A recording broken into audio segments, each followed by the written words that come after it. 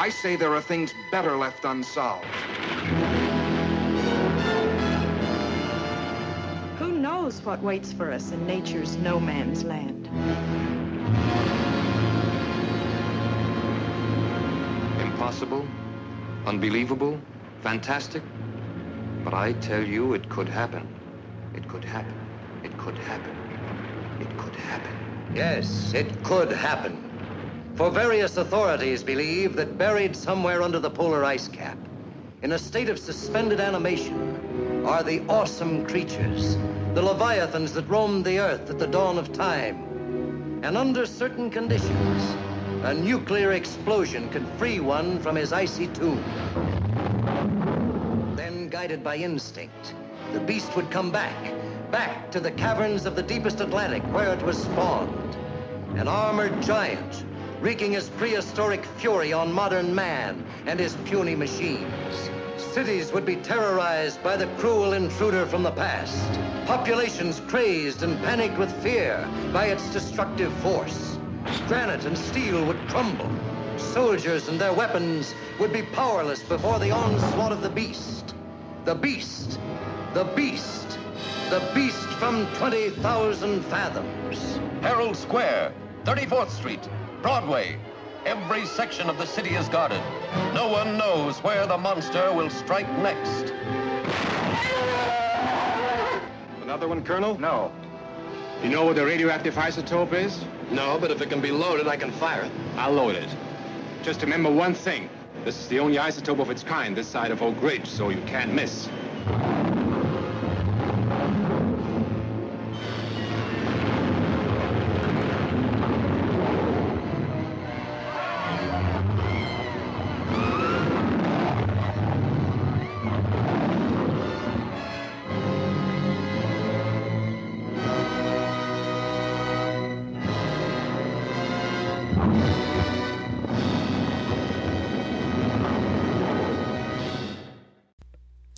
What's going on, beefers? It's Donnie Rings here.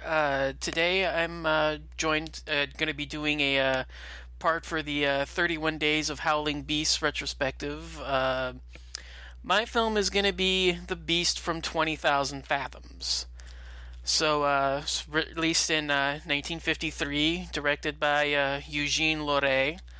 Doesn't really necessarily star anyone you're going to be familiar with, because the most important aspect of this film is special effects directed by Ray Harryhausen.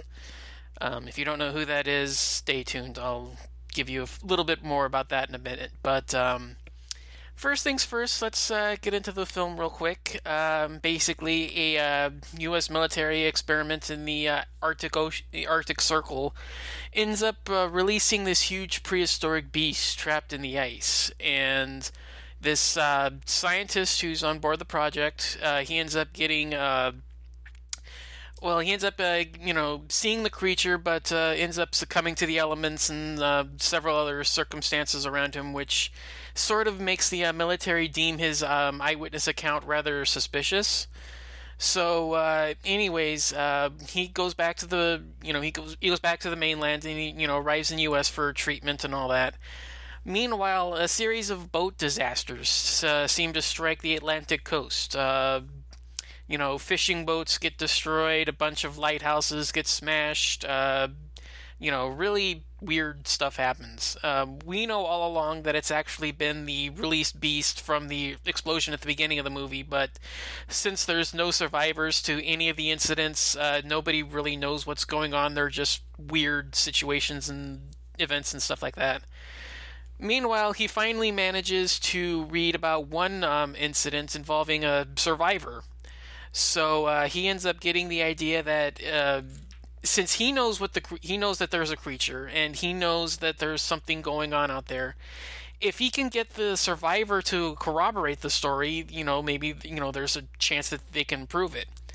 So he ends up going to this paleontologist at a local museum who believes his story, and he confirms what the creature is. He manages to find this drawing of a prehistoric creature that looks like what he saw. And he contacts the survivor and manages to get him to agree to participate. Sure enough, the survivor IDs the same exact picture that the scientists saw. And that confirms everything, all the ducks in a row. These two people that had no idea they didn't know anything about each other, never met, no contact communication whatsoever. They identified two exact pictures of the same beast that created these disasters. So, okay, that's good enough. So they set out to create this, they find this diving bell, and they decide to go into the boroughs off New York City, and basically they end up spotting the creature, but it ends up destroying the diving bell. So okay, everybody knows that it's there now. Shortly thereafter, the beast comes ashore and begins destroying New York, basically just rampaging throughout the city side, smashing buildings and crushing cars, eating whoever it can get its jaws on. Typical monster stuff. So basically, military steps in, tries to stop it. All their weapons prove ineffective. However, the scientist from the beginning notes that there's a weird discrepancy with the creature's blood that's left behind. Apparently, they ended up wounding it, but they never really realized it due to, all the various monster smashing activity. But the monster has a susceptibility to a radioactive isotope that they realize if they can inject it into the creature, they can stop it. So I'm going to leave it for there. Even though it's, you can figure out where it's going from that description, you probably should still see the finale. But as I said earlier, the film is basically just a showcase piece for Ray Harryhausen's effects, which this guy is probably, I would say, the legend in movie making and stop motion animation. I'm not going to go into detail on what stop motion is, but if you don't know what it is, it's basically taking clay models of something, moving it one frame at a time, taking a picture of it, and then forwarding, putting those pictures into a processor and then putting them at 24 frames a second, and it would create the illusion of movement. And that's basically what he did here. He created all of the special effects in the film. The creature, the matte paintings, putting it into New York City skylines, creating all this destruction and all the, the fun monster battles. Basically, that's all him, and it's the highlight piece of the film. You don't really get a whole lot otherwise in, that would really knock the film down. The human drama is not necessarily the greatest. It's basically 50s sci-fi stuff. Essentially, the scientist is, trying to convince everyone what he saw. At the very beginning of the film, he sees the creature come out of the ice. He sees, he sees it leave the area, but, oh, it's the howling wind, you fell in a crevice, your friend died from being too close to an avalanche, all this stuff going on. Basically, his, account is, not discredited, but not necessarily believed to the fullest extent. So he has to spend the rest of the film trying to, get everybody on his side to say, hey, the creature's out there, there's something going on. All of these boat disasters that are happening, and nobody realizes that they're actually, there's a pattern to them in that every single incident is leading from the Arctic Circle down to New York, which is where they're at. So, he's the one that puts two and two together. He's the one that, realizes that the monster's out there and it's heading for New York. And he does that by basically starting a romance with the female assistant to this paleontologist at a museum in New York.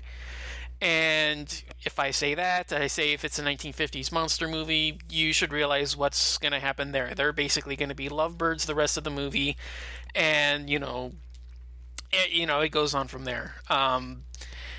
Basically, there's not much to dislike here. The film is fun. It's fast-paced. There's, a lot, there's a lot to really like about it. Like I said, the special effects are top-notch.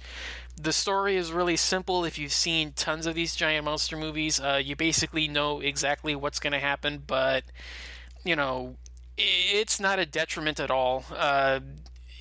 The one area that I do think the film, if I could probably name a flaw, would be this one weird sequence where inside the bubble, when they're going into the trench to try to find the creature, inside the diving bell, there's this weird sequence where it cuts to this shark and octopus that are being supposedly in the film. They're said to be photographed fighting on the ocean floor, but in reality, what happens is it's basically, it's shot through the glass at an aquarium. It's not filmed at the bottom of the ocean, and you can tell.